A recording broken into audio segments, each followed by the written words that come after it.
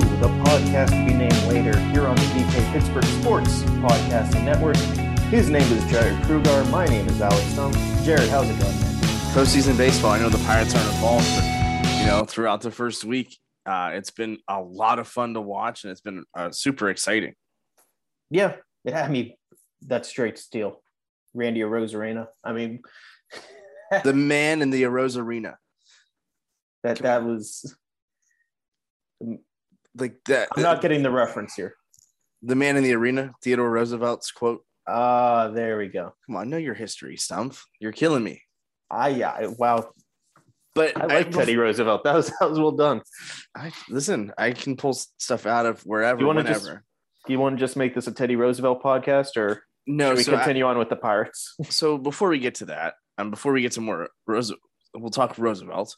I obviously grew up in Altoona, and there were two junior high schools or middle schools, 7th through 9th grade. I went to Keith. The other one was Roosevelt, named after Teddy Roosevelt. And of course, they were the Rough Riders, and they were our rivals. So there's that fun fact. But let's talk Pirates. No. This seems like a missed. We'll get to the Pirates eventually. Sorry to everyone listening, but we do have an entire offseason. Yeah. I feel like that's a missed opportunity, though, that you should have had one Roosevelt for Teddy, and then the rival should have been for the FDR Roosevelt. No, we were the David Scott Keith Rams, and they were the Teddy Roosevelt or Theodore Roosevelt Rough Riders, and they were our rivals. And I actually have a stuffed ram, not an actual ram, but like a stuffed animal of our mascot on my work desk here. No Roosevelt stuff, because obviously that would be like, being a Yankees fan and having something Red Sox displayed at your house. There's a rivalry quite like that. Yet you're able to drop a Teddy Roosevelt pun every once in a while for Randy Arozarena. Oh man, it fit perfectly and got 0 likes on Twitter, and I hate myself for it.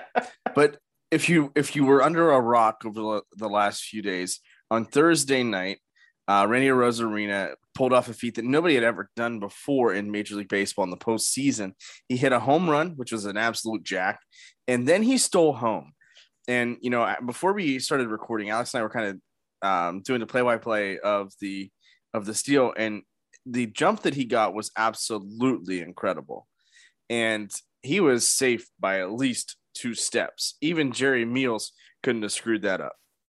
Yeah. I mean, part of it was who was pitching for the Red Sox at the time. I can't remember, but he steps off the rubber to throw home. So it's not a pitch, it's a pickoff attempt, which, okay, the batter can't defend, against the pitch or anything, but that takes so much time.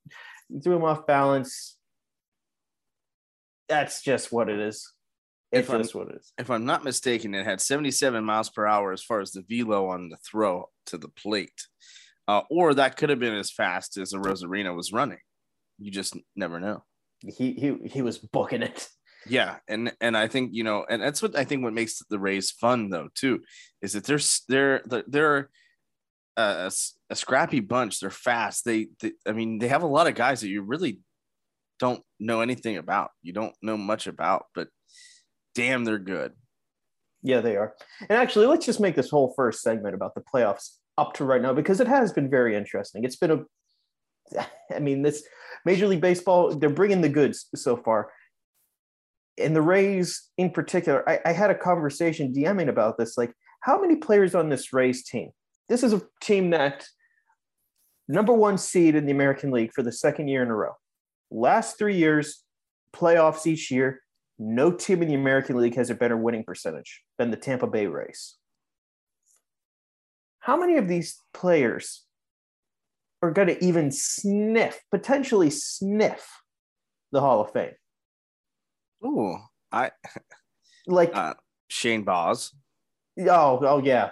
Besides that, no, but seriously, like there's Nelson Cruz, who I don't think will get in, but he'll get some votes. He'll be on there, but he's also not really been a Ray for that long. He was acquired, in July.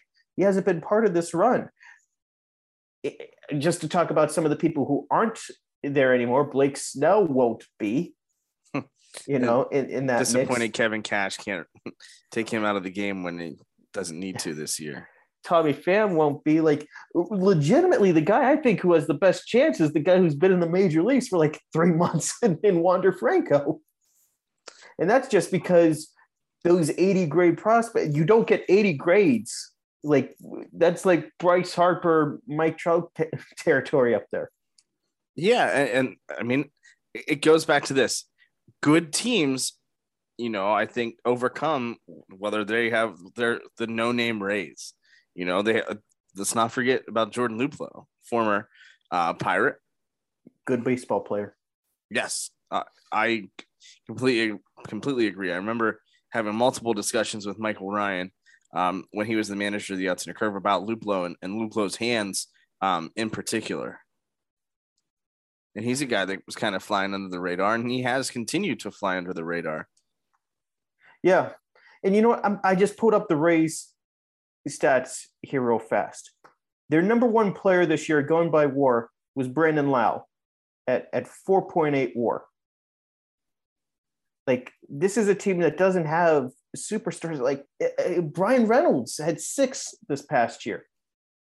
But, then you've got Austin Meadows at 11th with 2 WAR, which is, above average baseball player, average-ish, a little above in that regard. And it's just a very deep team. It is a team of Kevin Kiermaiers and Joey Wendles, and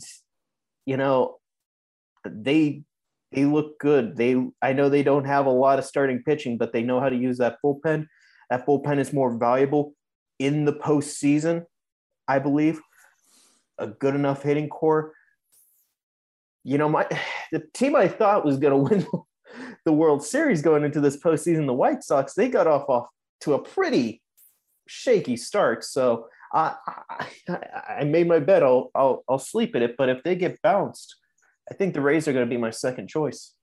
The Rays are my first choice out of the AL, and I think the Giants are my. It's not a thing. I think the Giants are my top choice out of the NL to get to the World Series, and I think the Rays do actually pull it off. I like what Kevin Cash has done with the bullpen. They're really good, and I like watching this team on Thursday. They were a lot of fun to watch, and again, I think they are more of a complete team. And I think that's what makes them so intriguing, because they can beat you in a multitude of different ways. They got power from Cruz to Rosarina. They've got speed as well. And they've got the pitching too. And they're doing it with young pitching. I don't think any of the starters in the first 3 games for the Rays are over the age of 25. Yeah. I mean, it is a young rotation. There is no Charlie Morton anymore, even though that would probably help them at this moment. No, he's in the postseason with the Braves, right? With the Barbs, that's right. Wild card games, I have absolutely nothing to say about Yankees Red Sox. That was just a generic whatever baseball game. And whenever you compare it to Cardinals Dodgers, being just a pitching treat.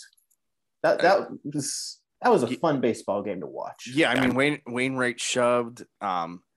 Scherzer, I thought, did really well too. Even though the result didn't really end up. I mean, he still threw really well. I didn't think he should have come out in that part of the game. Same thing with Wainwright. I mean, if you're gonna have that sort of a leash on Wainwright during that game, I mean, why did you hit for him, or why didn't you hit for him? Yeah, but you threw away an out.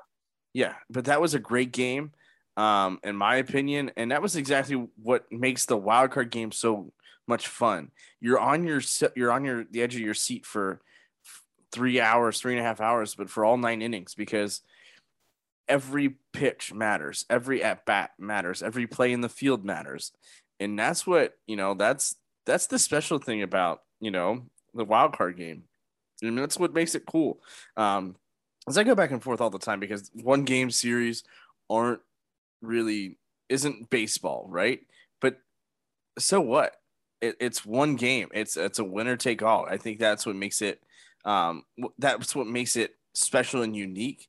And hey, guess what? If you don't like it, be better. Yeah.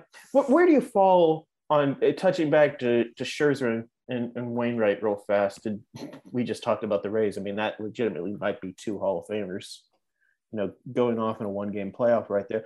But where do you fall on the trusting your guy versus, bullpenning in those situations? Because both of those teams had really good bullpens. And I know Chris Taylor hit the walk-off homer, but it's hard to fault, what St.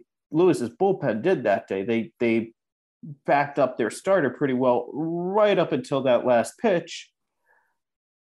I don't know. I was with you that I was not to say Max Scherzer's a future Hall of Famer. He should get opportunities like that, but I don't know. I felt like he's got a chance at a Cy Young this year. Maybe you let him push a little more. What do you got? Yeah, I mean, I think if there's anybody that I would let go deeper, I think it's definitely Scherzer. But at the same time, it's winner take all. It's if you don't win that game, you're done. Your season's over. So, I mean, you have to put your team in the best position to succeed. Typically, if that's game 1 of a 3-game series, you let them go. Oh, absolutely. But the stakes were so high in that instance. I think that's what makes it so, and that's what makes it special and unique too. Should he have stayed in the game? Could he have stayed in the game? Probably. Even Wainwright could have too. But then they get to the quality bullpens, the quality arms back there, and the arms get it done. And and sometimes it doesn't work out that way, right? It could have very easily they take Scherzer out and the bullpen implodes and bad things happen. Or in Wainwright's instance, they bring in the bullpen for St. Louis and they let those runners score, and it's a completely different ball game. It wasn't like the Red Sox game where they just beat Garrett Cole to a pulp, and then in a weird twist, Garrett Cole was followed by Clay Holmes in a postseason baseball game. Yeah, I was. First of all, I forgot I had something to actually say about that Yankees Red Sox game. Kyle Schwarber is just the boogeyman for Garrett Cole. Third inning in the wild card game. And honestly, I'm watching that game because the Yankees were my team growing up, and I know you hate this, but Derek Jeter was my boy, right? And so I was a Yankees fan growing up. So I'm watching this game and I'm like, where have I seen Kyle Schwarber do that to Garrett Cole before? I was like, 2015. Yeah. Same situation. Yeah, that was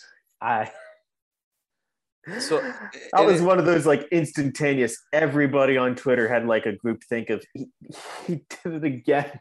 He did it again. Right. And so and what's funny about those 2 games, if you compare them, right? If you compare the Red Sox and the Yankees to the Cardinals and the Dodgers, obviously Dodgers, Red Sox move on. Great. Good for them. And what's funny is that they both play the winners of their divisions. The Dodgers play the Giants for the first time ever in the postseason. The Red Sox obviously are playing the Rays. But like, what's funny to me is that like the Cardinals, nobody's talking about what the Cardinals are going to do in the offseason. They're fine. But like this entire situation for the Yankees opened up an entirely big can of worms because it's another postseason game, especially a wild card game, where Garrett Cole struggled mightily, which isn't out of the ordinary by any means. But it's just one of those situations where, I mean, is Aaron bleeping Boone back? Who knows?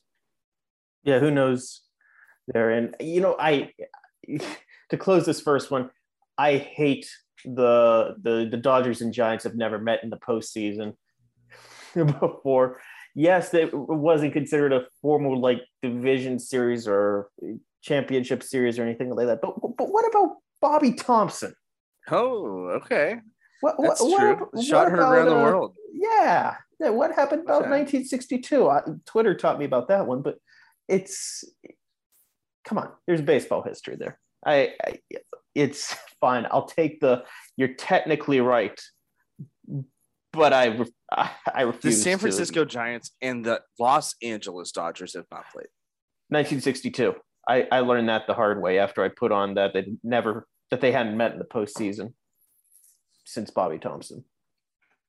But no, and I think that's what I mean. This is the most exciting time of the year other than opening day, right? So I'm very excited to see what the rest of the playoffs have in store because I think every game should be entertaining. I think they're all pretty evenly matched. throughout both the AL and the NL. So it'll be interesting to see who comes out on top. We're going to take a quick break. We'll be right back.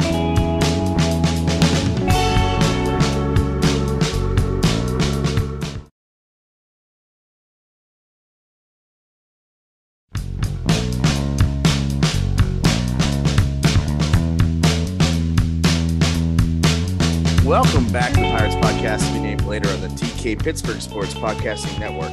That's $20 from Alex and I, if you can say that without spitting your drink up or choking on your words.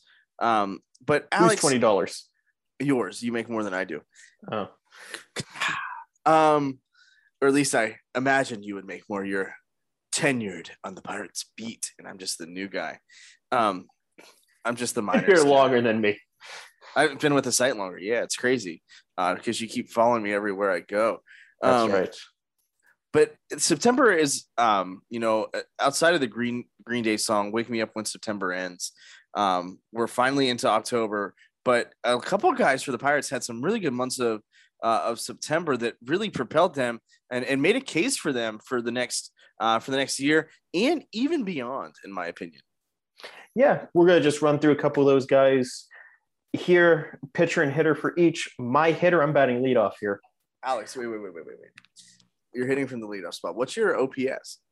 My OPS at a leadoff spot is 853. Oh, please don't tell me that's Anthony Alford's OPS. In the month of September, it was. Oh. That was, look, I get people if people are still skeptical, I can't talk anymore, skeptical of Anthony Alford. There are definitely still more strikeouts than you would like to see out of a player with that, hitting profile, defensive profile. I can't even argue that Tucker Barnhart just absolutely demolished him on the base paths in the month of September. Too many caught stealings there. I don't know what that scouting report was, but it probably should be updated. But he had a really good month. And we were basing, he kind of went into spring training this last year after a couple good games. No, this was a real month. This was a real month whenever he got on base. He showed some power. He showed his ability in the field. He showed a willingness to run on the base paths, well, maybe to his own detriment, but showing that can be part of his game. He's a fast player. Once he's able to get that first step taken care of, I think he could steal a decent amount of bases. Look, the way I look at this outfield spot right now, or just outfield position, there's Brian Reynolds in center field, and who knows really who's going to be flanking him. At some point, Travis Swaggerty will be called up. Maybe O'Neal Cruz does eventually go to a corner outfield spot, but I don't see really anything guaranteed. I think an Alfred Gamble, corner outfield, so not saying that's going to be, a big, sexy outfield right there, but I think that's probably the most likely at this given time. Maybe there's a trade or a signing that comes along that changes that. I don't know. I think Alford benefited from consistent playing time, consistently playing left field, more consistent at-bats down the stretch, still a whole lot to, polish up, iron out, but, this is still the lottery ticket player. If he can be an impact player still. No, right. And I agree. I mean, the biggest thing for him, I think, is he is very much feast or famine. It's either great or it's not at all great. And, that's, I think the consistency in the at-bats, I think is huge. Consistency in playing time is always going to benefit you. I mean, it's very hard to be a bench player at any level in any sport, especially baseball, because you're coming into games cold and it's just not a great situation to be a part of. But when you're playing every day and you're getting those everyday reps, it's a heck of a lot different than what you would typically expect. So I think that's good. And he made the most of it. And I think that's all you can ask. And yeah, the outfield is wide open outside of center field. That's obviously Brian Reynolds' spot for years to come. Whether that means Cruz is there or they kind of just, you make the right fielder utility guy and use a couple different people, or whether they give, Alford the left field spot. I mean, it's still wide open. And I think he did a really good job finishing the year on a high note and going into the offseason with some confidence, because I think that's going to really just feed into spring training next year. And if he can come out of camp, with having a good spring training, that could be a really good thing. But for me, he's got to be more consistent at the plate. I mean, the base running, they're trying to be aggressive. I get it. They're doing it at all levels. But the biggest thing for me, though, is the fact that, you just got to cut down that strikeout rate. And if you're able to get on base a little bit more, then I'm all for it, or all for it. Boo. Who's your hitter?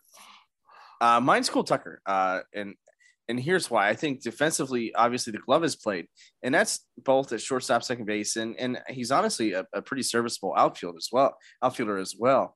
Even though that experiment just sort of started within the last few years, but his hitting is starting to come around. You've mentioned some of his mechanical fixes, and I think the consistent playing time helps. And Tucker is a guy that needs consistent playing time, and that's what he was getting at Indy. Obviously, when he comes up, it's not always quite the case. But I think he did a really good job in September of coming in and establishing himself as, hey, listen, if it's down between Kevin Newman and Cole Tucker, who's it going to be and why? And in my opinion, as great as Kevin Newman is with the glove, the offense has still got to pick up. But he's obviously a coachable guy, and Tucker's the same way.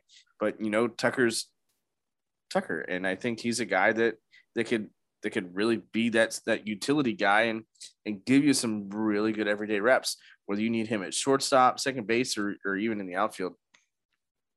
Yeah, and I mean, I don't think this is that controversial opinion anymore. I think Tucker has a higher offensive ceiling than Kevin Newman right now, which imagine saying that 2 years ago. That'd be really hard to believe, given just where Kevin Newman was as a hitter. But I think there's a lot that Tucker zeroed in right on those final weeks of the season, and exact same boat as Anthony Alford.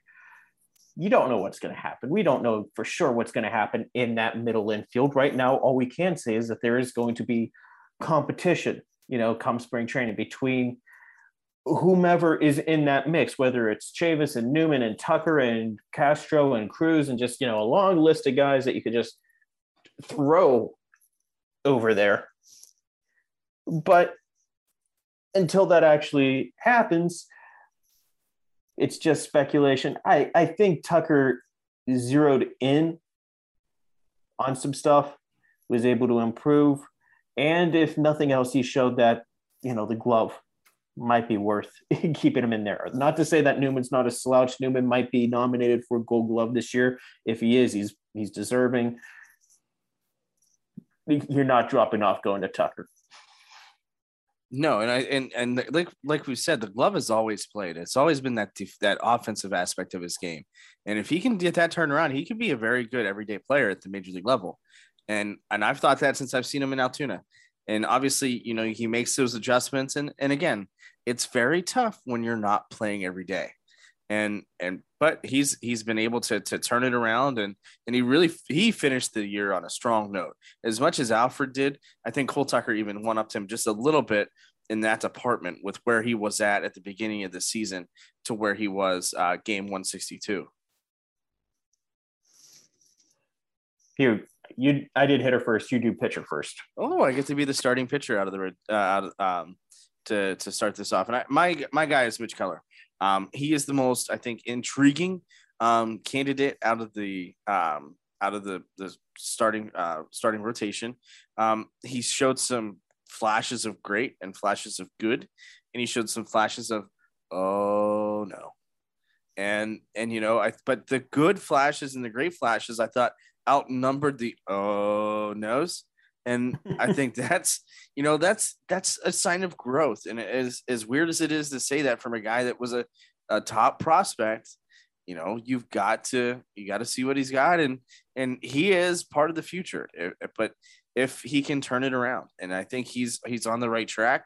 He's strung together a couple of good starts, and when that happens, you build that confidence, and And I think you're really starting to see the Mitch Keller that should have been playing, or that should be out there every fifth day.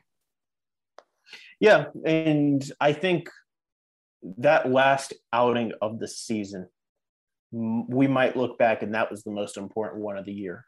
For whenever they said, hey, Oscar Marin challenged him and said, hey, let's work on your delivery. I want you to be more whippy and, extend a little more. And I wrote that in a mound visit whenever he was demoted. I wrote that, he just wasn't getting as much extension whenever he was throwing in his motion. And there was a drop in his velocity. There was a drop in his spin. And not saying that, it all came back, but, the first time throwing it like that, there was an uptick in the velocity. There was an uptick in the spin. The results were better. There's a lot riding on Mitch Keller. Oh, absolutely. That he's been afforded more chances. He will be afforded more chances than a lot of other players that, who come in with an opportunity, but, with maybe 1 foot out the door coming in. But if he does figure something out, and I think that extension is a part of maximizing what he can do on a major league field. If that happens, that would be a huge, huge boost to the rotation. Oh, absolutely. I mean, the skill set's there. The talent is there. It's just channeling that in the right way and performing, going out and executing. You can be the greatest player on paper that you want to be. You could have a 0.00 ERA, spin rate, and tens of thousands even, or whatever. I'm exaggerating, but you got to go out and execute. And that's the biggest part. And if you don't go out and execute, then on paper, it doesn't really matter. You can just light it on fire and hope for the best. And, you have to go out and execute. That's the name of the game. And if you're not able to do that, then see ya. Pitcher, I don't want to just double down on Mitch Keller. And I'll be honest, I couldn't really think of anyone there were a lot of injuries down the stretch. So I would have liked to see more Bryce Wilson. I would have liked to see more Dylan Peters. I would have liked to see a lot, but I just don't have a lot. So I'm going to go based off of the guy. And this is partially his results, and it's partially just what I heard and what people are saying, over those last couple outings. But I think Max Kranick showed a little something in those final 3 starts of the year. Final 3, we're not extremely small sample size. We're talking about 14 innings, which in itself isn't what you really want out of 3 starts. But a 3.86 ERA, 4.38 FIP, struck out 13 in those 14, only 1 homer. A couple times where it looked like he really shoved, he developed. This was a tough year for Max or any pitcher in that situation. It's tough being that 27th guy, on the roster who comes up and makes those spot starts and then gets optioned. And early on in the year, it was something that probably weighed on him a little more than he would let on. But as the year progressed, every time they sent him down to the minor leagues, this is another thing Marin said, every time they sent him back down to the minor leagues, they're like, we want you to work on this. He came up, there was noticeable improvement there. We want you to focus on your delivery. He comes back up, there's improvement with the delivery. And, for a 23-year-old kid making in the major leagues, finishing off the year fairly strong, I think that's encouraging. I think he's got a shot at making the opening day rotation next year. If nothing else, I don't see him bouncing up and down between the majors. I think once something happens, it's going to be like, okay, Max Kranick's going to get an extended look up here. No, I think that's a really good point. And we forget that he started in Altoona this year. Yeah. So to go from AA to the majors, while, of course, certain people on this podcast have done it, and even Rodolfo Castro as well, that's not always an easy thing to do. And so the growth that he's shown there, I think it's huge. And I think that last start was super important for him, again, getting into the off season and really getting in there with some confidence. And you could see the confidence really start to build for him on the mound as he went. And when you go out there in your first game and you perform the way that he did, and, you're setting these expectations that aren't really realistic. So you're going to come down to earth, and it's how good or bad is that going to be? How dramatic is that return to earth going to be? Is it going to be a crash? Is it going to be a smooth landing? And I think he crashed a little bit. It was a little bit rocky. But again, he's 23 years old. This is his first extended experience in Major League Baseball or in the majors. So I think he's got a lot of room for improvement. But the fact that he goes out there and improves every start, for the most part, is a really good sign. And like I said, I couldn't be like, yeah, Anthony Bonda or Kyle Keller, or just like I just watched a lot of pitching that I don't see having any impact on this organization long term, and a lot of pitchers who could ended up getting hurt. So it was not to take anything away from those last couple starts from Max. I meant that legitimately. I think he did challenge hitters. He said a couple times, there were big moments, there were a couple runners on where he executed his pitches. He got out of jams. Good to see. But to say pitcher of the month, or how did we preface this? Someone who really intrigued us in September. Yeah, who improved their stock. Yeah, he did, but not drastically, not like Tucker Alford. Right, and it's a little different Right, and it's a little different, especially for the pitchers. But I think he's a guy that could be in that back end of that rotation next year if things go well. I think so too. Listen, we are agreeing. What? No, we're not allowed to do that. We're gonna take a minute to sort this out, so we can come back nice and angry to the last segment of the show. Stay tuned.